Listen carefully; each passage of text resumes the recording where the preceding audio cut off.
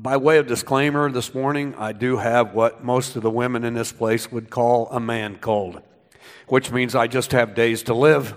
And so I don't infect all the other men here, and we end up having The Walking Dead. I'm going to kind of stay away from people today. That's why I was in the back. I'm not going out the back today. I'll be up front with a mask on if anybody needs to see me. If not, I'll get 2 hugs from you next week. You know, I was thinking last week some of the things I like to do as a kid growing up in the small town of Plainfield around Halloween time. Things that, by the way, would get you shot or at least arrested today. We like to go corning. Now, some of you kids don't even know what that is, but we would shuck the corn, field corn, by the way, off the cob and fill your sock with it, and then we would go through the neighborhood and throw it at houses and cars, and people would get all crazy, and sometimes they'd chase you. It's a lot of fun. It really was. We also like to light firecrackers and throw them on people's porches, and they would get real irate and come out and chase you around a little bit. Now, again, you don't want to do that nowadays. They would shoot back, okay? One of the things I did not do a lot of was egging and toilet papering. Not saying I didn't do any, but I didn't like doing that because I had 2 older sisters, and because of that, our house was targeted that way, and I didn't like cleaning it up. But I did do something pretty despicable one time. About 2.5 blocks from us, which is closer than my dad liked me to prank. He always said, go the other way. We had a guy I didn't like very well, and I took one of those big round smoke bombs. Remember those? I don't even know if you can get them anymore today. Smell like sulfur. Big blue one. And they had a screened-in porch.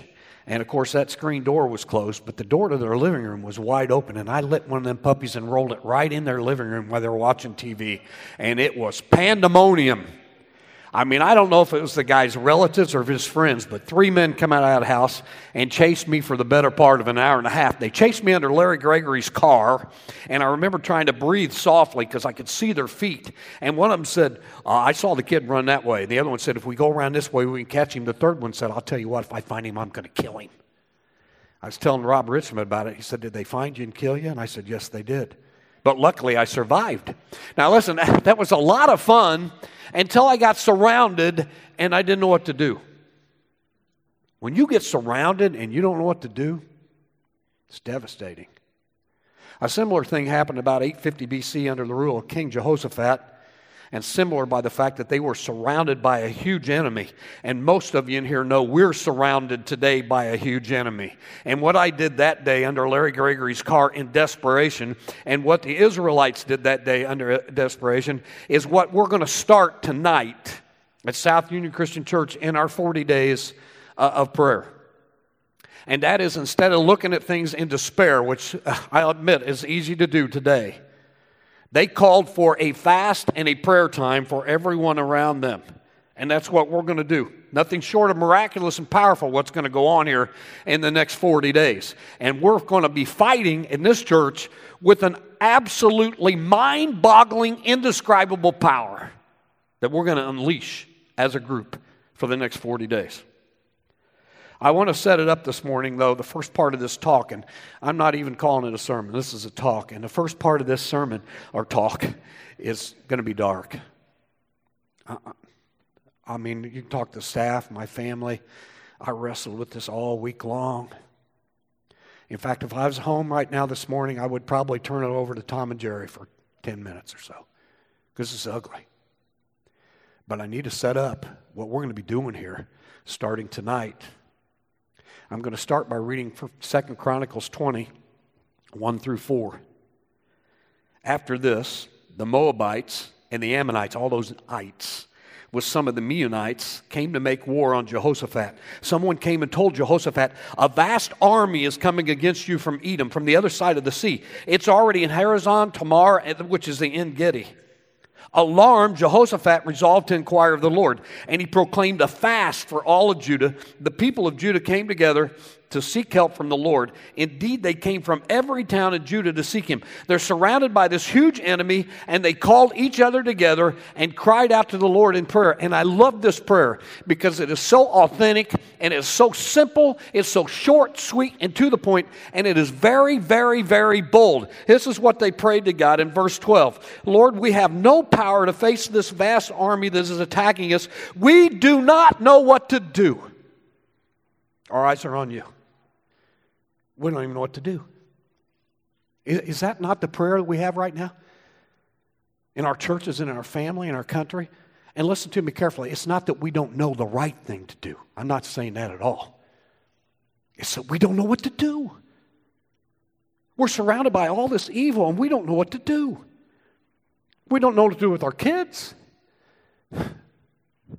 We know what the Bible says to do with our kids. Proverbs 14:6, whoever fears the Lord has a secure fortress for their children. Proverbs 22:6, train up a child in the way he should go, and when he's older, he'll not depart from it. Proverbs 23:13, do not withhold discipline from your child. Punish him with a rod, he won't die. If you punish him with a rod, you'll save his soul from death. Ephesians chapter 6, verse 4, fathers, don't exasperate your children. Instead, bring them up in the training and the instruction of the Lord. How are we doing with this, church? How are we doing with disciplining our kids and our grandkids? Instructing them in the things of the Lord. Somebody said last week, I read this last week, that the American home today, in all American homes, everything is run by switches, except the children. Colossians 3:21, fathers, do not embitter your children, or they'll become discouraged. By the way, discouragement in our children right now is off the charts, and it is a breeding ground for the enemy. It causes them to become easy prey. I love the Amplified version. Fathers, do not provoke or irritate or exasperate your children with demands that are trivial or unreasonable or humiliating or abusive. Don't use favoritism or indifference. Instead, treat them tenderly with loving kindness so they'll not lose heart and become discouraged or unmotivated with a broken spirit. How are we doing with this? And I don't just mean discipline, although we saw some things in the airport last week, fits that I have never seen like before. But it's way beyond discipline and instructing. Do you know that the divorce rate in this country is off the charts? The marriage rate is way down. Do you know that in 1960, 78% of households had two parents in them? Today, it's 43%. 43%. There are 850,000 registered sex offenders in the United States right now. And get this, in Baltimore last year, the city of Baltimore, 1 out of every 4 babies born was addicted to opioid. That's crazy. Teen birth rate in the United States is the highest in any industrialized world, and 40% is outside of marriage.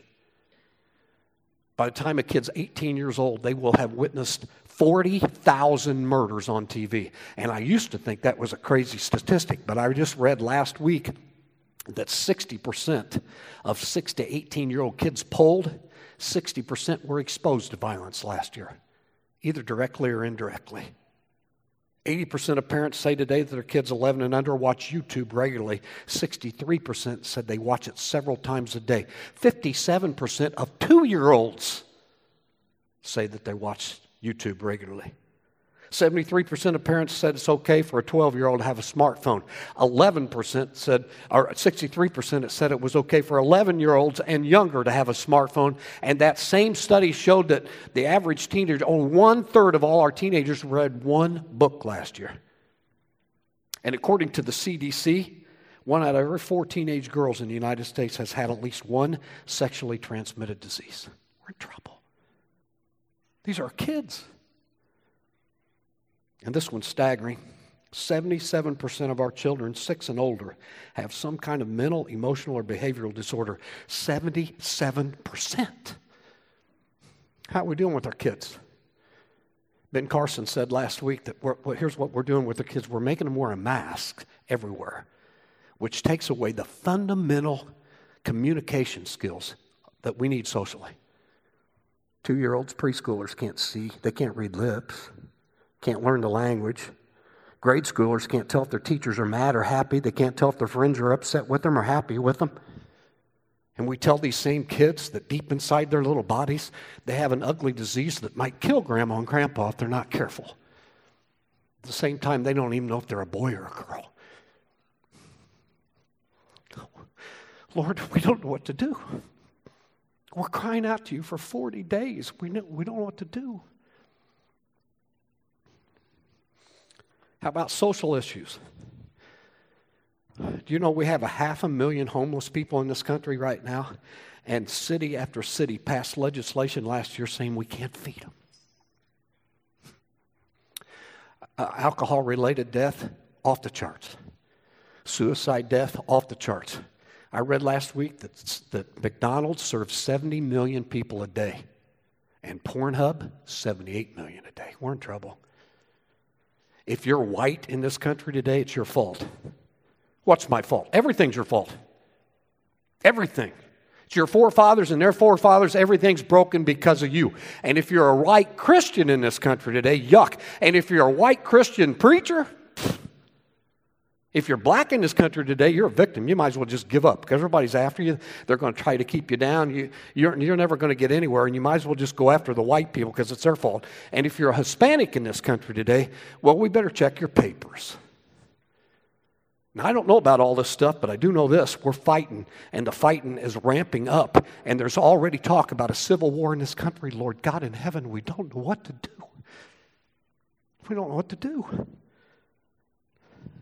We spent 4 days at the AACC, which is an American Association of Christian Counselors. We try to go every year. They didn't have one last year. My family, I'm telling you, to say we have a mental health problem that's unparalleled in this country is an understatement. Listen to this. 1 in 5 people in the United States will suffer a mental illness this year. 1 in 5. 1 in 20 will be a major mental illness. And 1 out of 6 of our 6 to 18-year-olds are going to suffer a mental illness. In fact, by those statistics, 50% of all lifetime illness starts at 14. 75% starts by 25. Suicide is the leading cause of death in 10 to 34-year-olds. Get this, there's a suicide in this country every 11 minutes. By the time church is over today, there'll be 6 suicides. People suffering major depression, 19 million. 1.5 million schizophrenics, 7 million bipolar, 48 million people suffering from anxiety, 9 million from PTSD, 3 million from OCD. BPD is 3.5 million. And get this, those are all pre-COVID numbers. They told us last week at the conference that we had a mental health crisis in this country pre-COVID. Today, we have a disaster. Lord, we don't know what to do. Please, God, we're counting on you, man. We don't know what to do. How about the LBGT community? How are we doing with that one, church?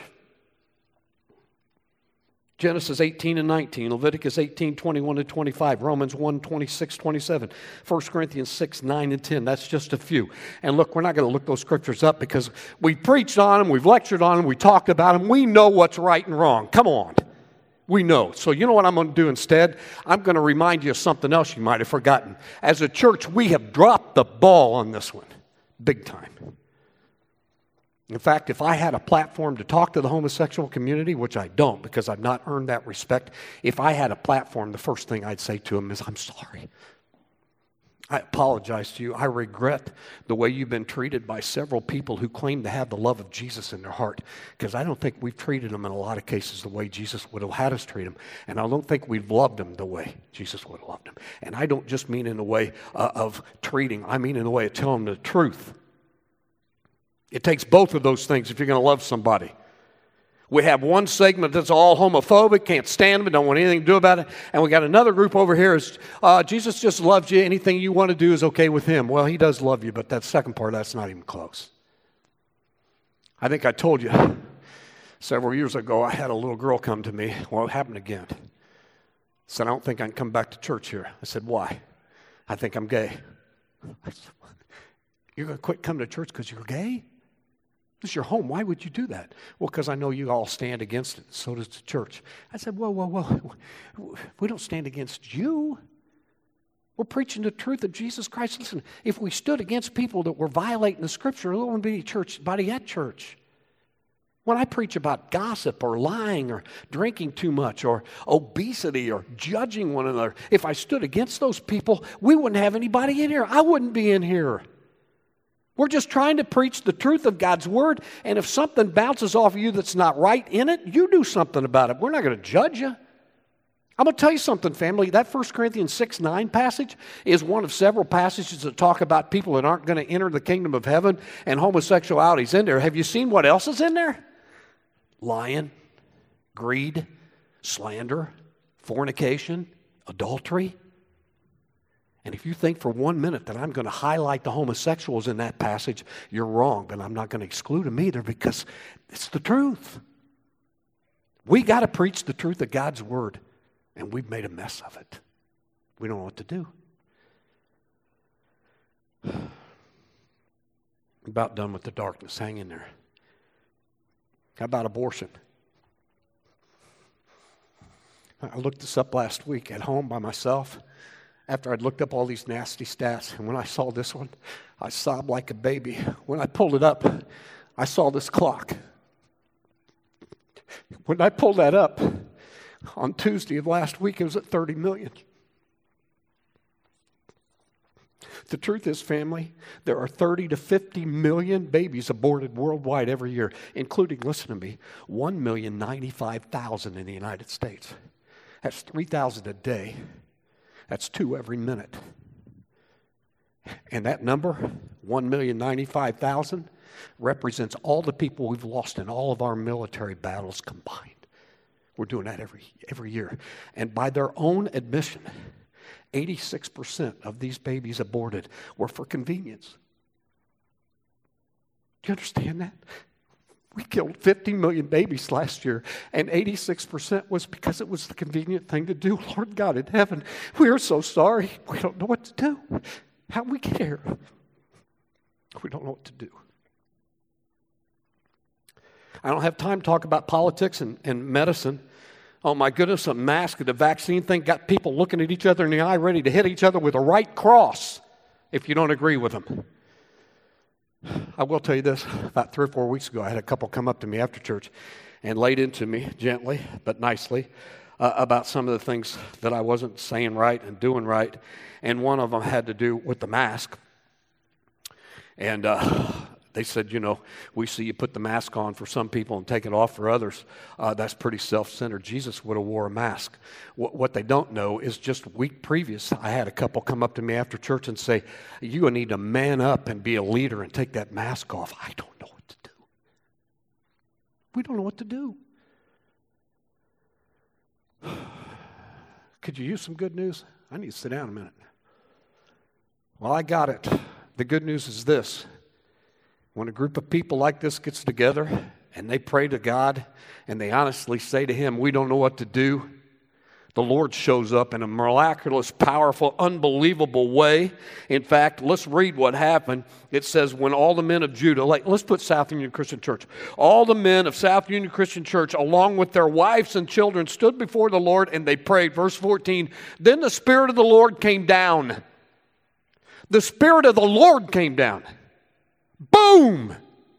You guys read the Bible? Do you see what happens when the Spirit of the Lord comes down? I'm telling you, there's an explosion that happens when the Lord comes down. Verse 15, this is what the Lord says. Don't be afraid or discouraged because of all the vast army. Don't be afraid, South Union, about all this garbage that your preacher just told you about. Why? Because the battle doesn't belong to you. The battle belongs to God. And as we spend the next 40 days together praying and fasting as a church, the Holy Spirit of the living God's going to come down in this place, and you better buckle your seatbelts because we're going to see some stuff happen. And I'll tell you why. Because the Holy Spirit of the living God cannot be stopped. He cannot be stopped. He can't be hindered, delayed, or terminated. He can't be voted out, canceled out, or legislated out. He can't be ruled out, overruled, or mandated by executive order. He can't be defunded or underfunded or ignored. Congress can't stop him. The Senate can't stop him. The President of the United States can't stop him. He's powerless. China's powerless against him. Russia is. North Korea, Iran, and every other country. The world and the flesh and the devil stand in awe of the person and the power of the Holy Spirit of the living God, and He is coming on this church, and He's going to do things that are just going to blow your mind. And we're going to pray. And we're going to pray. Whew. I'll tell you something else. The power of the Holy Spirit's inside of you. Did you remember that? Those of us who are in Christ have the Spirit of Christ. Don't you know your body's a temple of the Holy Spirit? He dwells in you. Listen, I don't know I can't fathom the amount of power it took to take a 33-year-old man and beat him just short of too late, too much. I mean, they didn't beat Jesus half to death. They beat him just short of too much. And then he had to carry a cross about the size of the one back there in the corner up on a mountainside. And there they hung him on it with nails in his hands and feet for the better part of 6 hours until he lost the very last breath in his body. Then they took a spear and ran it through his side, and all his body fluids fell out. And then they wrapped him in 75 to 125 pounds of grave cloth. And then he put him in an airtight, sealed tomb for 3 days. I have no idea what kind of power it took to raise a man like that from the dead, but I know this much. That same power lives in you and lives in me. And we're going to unleash that power in a mighty way as we pray together, the way we're told to in the Scripture. 6 o'clock tonight, I got a video that I think will spark us up. We've been watching together as a staff. I'd love to have you come and watch that with us, but it's 6:30 tonight. We're going. And we're going to cry out and just be honest. Lord, we don't know what to do, but you do. We're counting on you. So here we are at the broken body and shed blood of Jesus Christ, the one who made all this possible. The power and majesty of the kingdom of God at our fingertips because of what he did for us. So I don't know what you got on your heart and mind after all that stuff. Thanks for listening to it. Thanks for joining us in prayer. Spend some time this morning in prayer and get fired up and ready to go.